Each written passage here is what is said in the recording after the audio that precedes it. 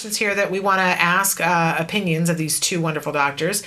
Somebody has written in and said, we haven't told our son about his diagnosis. Earlier this week, we had Exceptional Minds on, and they said the summer program at Exceptional Minds looks fantastic. But if we send him there, it's a given we have to tell him. Everyone in the family, extended and husband, are against telling him. I've started to leave my autism books out. Good or bad, my son doesn't care about books. Your thoughts, and thank you very much. Okay. So my initial thought is just it's a personal preference as to whether or not you want them to know. And I think there's pros and cons to telling and pros and cons to not telling. So maybe we could give a few of those. Yeah. I don't think necessarily, is the age of the child on there? I believe, if I'm right in knowing this child, that they're a young teenager. So I think around 13. So, it could be the type of thing where this child has always thought something's wrong with them or they feel different, and maybe it'll be a relief for them to know. It could be the opposite, where it would devastate them. So you want to think about those possibilities. If you send them to this mind place or whatever in the summer, Exceptional Minds. Mm-hmm.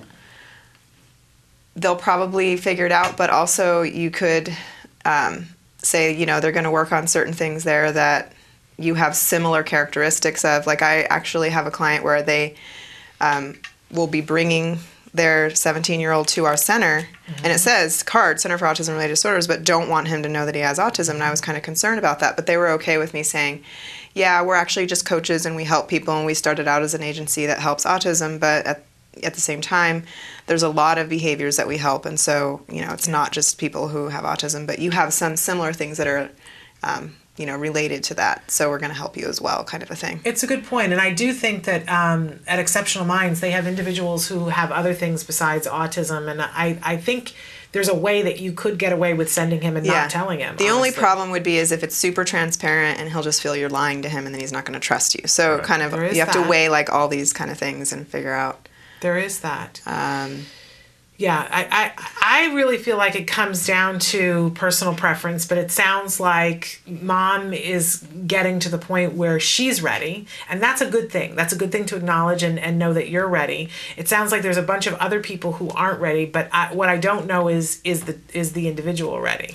Right, and I've actually talked to a lot of young adults and adults on the spectrum who specifically said, I'm glad my parents told me, because I always wondered why things are so much harder for me than they are for all the other kids in school. And so I think that if you make that choice, that personal choice, that it is time to talk to your child about it, that I think that the way that you talk about it is just absolutely critical. And there's a real consistent pattern in our culture of talking about how disorders cause things that is really, really bad and really insidious. And so I think we want to really avoid that. What a normal, real common thing to do would be like, oh, I have autism, that's why X, Y, and Z. So I have autism, that's why I can't make friends. Or I have autism, so that means I'm stupid. Or I have autism, so that means there's something wrong with me, right? Mm-hmm. When in fact, autism is a name for a wide, very dispersed collection of challenges and strengths, right? And that every kid is different. And that in each individual child's case, autism maybe is the label that gets put on the fact that you have to try a little harder to pay attention to stuff, to pay attention when other people are talking. For some people, it's really easy to pay attention. For others, it's harder.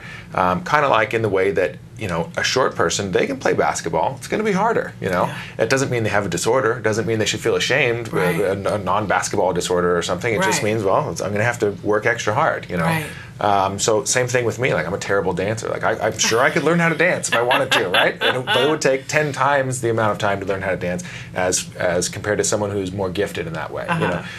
So I think if we think about it in terms of that, rather than here's this bad thing in my brain that makes things happen, it's just a descriptor.